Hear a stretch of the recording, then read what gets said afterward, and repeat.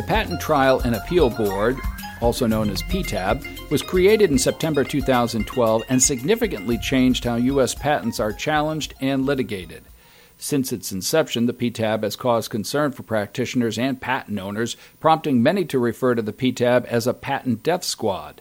Finnegan's Erica Arner and Tim McAnulty join us now to review recent PTAB trends that indicate the situation may not be as dire as was originally predicted.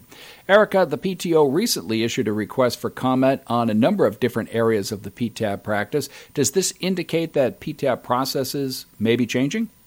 Yes, I think the PTO is looking very closely at changing some of the procedures. Of course, they are bound by the statute, so everything required by the America Invents Act is required until Congress says otherwise.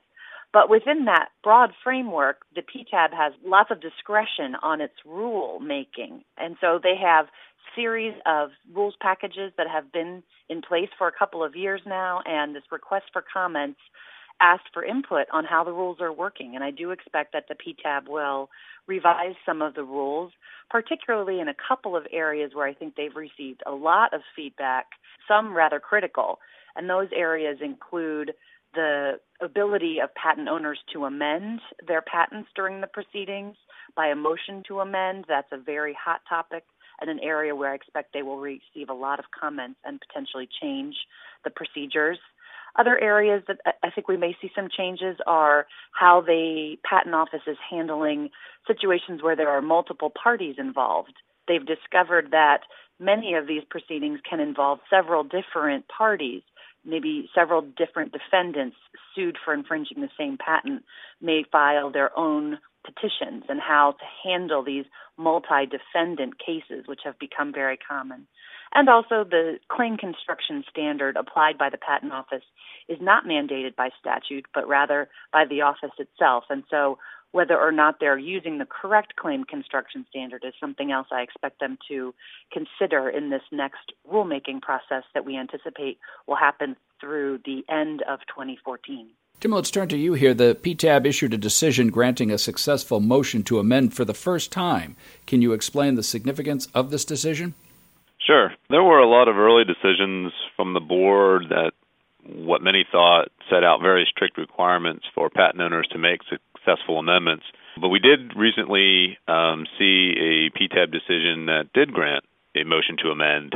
The early decisions included a number, including idle-free, which was a representative decision from the board, and that emphasized that these new proceedings are more adjudicative in nature, and they're not like old ex parte re-exams or even inter partes re-exams, and that the new trials were not really an opportunity for patent owners to seek entirely new claims of entirely new subject matter. The idle-free decision also emphasized that the board expects patent owners to specifically identify the features added and show where the support in the original disclosure is for those, and to show patentability. One thing to remember, these amendments are made by motion, and the patent owner, by bringing the motion, bears the burden to persuade the board that the new claims are patentable. And one other requirement that the board set out in the idle-free decision is that it expects patent owners to include an explanation of what the patent owner knows as the state of the art and other patent or prior art that may be out there that the patent owner is aware of. And like I said, a lot of practitioners felt that these were very, very strict requirements to make amendments, and the board had not granted any until it did grant one in international flavors. One thing to keep in mind is that these amended claims and these new claims are being presented for the first time to the PTAB. They have not undergone any substantive examination, and the board is faced with determining patentability without any additional searching and without any new rejections or back and forth with the patent owner. In international flavors, the board noted that the proposed claims did not broaden the scope of the issued claims, which is a statutory requirement. The board also relied again on idle-free and emphasized that the patent owner should come forward with evidence and rationale to demonstrate patentability of the proposed claims. And here in international flavors, the patent owner did provide a number of publications and included an expert declaration to support its motion. The board relied heavily on this evidence when discussing the amended claims and ultimately granting the motion in its final written decision. Although the early decisions from the board emphasized several requirements for amending claims, the bar is not insurmountable, or it doesn't appear to be. And patent owners seeking to make amendments should, probably at least for now, present as much evidence as possible, including declarations if they can, and follow the guidance from the board in its decision in international flavors. And I think one of the real challenging things just from a practical standpoint, and one of the things that I think we may see change in the revised rules that we expect the board to issue later this year, is that all of the showings that Tim is talking about in a motion to amend currently have to happen in 15 pages. So even a small thing like the page limit set by the board by rule have proved to be very challenging, particularly given the treatment that the board is giving in these decisions that Tim was discussing. And so I think the page limit may be one area, one example of something we may see change in the upcoming rules consideration by the board. And Tim, early observations of PTAB trials indicated that this is where patents go to die, but recent statistics might suggest otherwise. Can you share some examples of these statistics? That's true. There were a lot of early commentary about that this is where patents went to die, where all the claims were being canceled. And a lot of the early final decisions did cancel all of the challenged claims and also denied many, as we've talked about, motions to amend. Practitioners did feel that the board was some sort of death squad for these claims and these patents. But recent statistics do show a little bit different. As of April 2014, the board published some statistics on a very specific claim-by-claim basis, and these statistics may show otherwise. Based on those statistics, there have been about 170 patents that have been petitioned, including total claims of all those patents, about 5,500 claims. Of those 5,500 claims, a little more than 2,000 have been challenged, leaving about 3,000 not challenged at all. So petitioners did not bring any challenge against about half of the claims. Of the challenged claims, the board instituted trial on about 60% of them, around 1,300 claims. So although petitioners are bringing challenges against certain claims, the board has found that they have not met the initial threshold to institute trial. More than about 800 challenged claims were not instituted based on that. Of the 800 that are challenged, the statistics show 327 claims have been found unpatentable. There's also another 245 that were canceled or disclaimed by patent owners. So overall, there's about, according to statistics from the board, about 55% of the instituted claims are surviving. Although the first wave of the final decisions did cancel all the challenged claims, the statistics from the board show that this trend may not be continuing.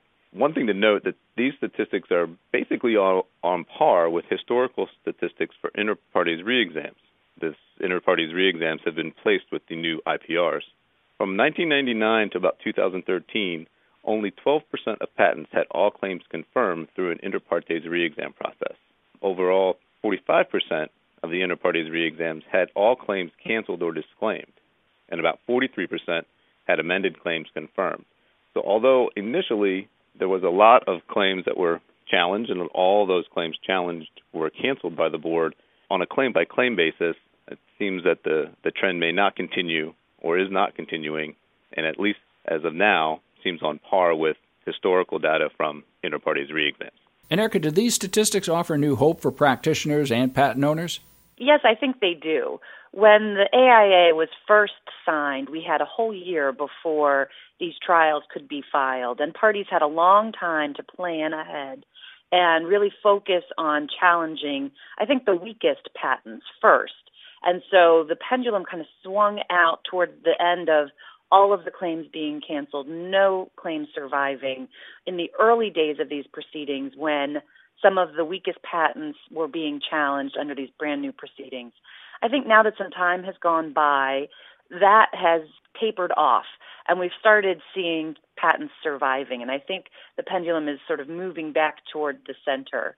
There is also hope, I think, for both petitioners and patent owners are becoming more sophisticated. We're really learning a lot about how these procedures work, and I think that's also making it a much more balanced arena for testing the patentability of issued U.S. patents. We've seen recently some decisions, the content guard decisions, for example, where all of the claims in several patents survived a challenge in an inter-parties review. And so I think that will become more common, and as these proceedings go forward, and we'll see some more balance And as Tim said, we're sort of returning to the status quo before the AIA when we had re-examination proceedings. I think we're balancing back out to that sort of baseline, and I think that we'll see maybe a little less hand-wringing by the public. Of course, all of this is subject to what will happen when the Federal Circuit starts reviewing the decisions from the PTAB. Of course, the proceedings are appealable directly from the board to the Federal Circuit, and those have just started getting to the Federal Circuit. And once there start being decisions on these cases, I think we will learn a lot more about how these proceedings will work once the Federal Circuit has its say. Our guests have been Erica Arner and Tim McAnulty, attorneys at Finnegan, one of the largest IP law firms in the world. Stay tuned for upcoming podcasts on developing PTAB case law from the Federal Circuit at www.finnegan.com. Thank you for listening to this podcast from Finnegan.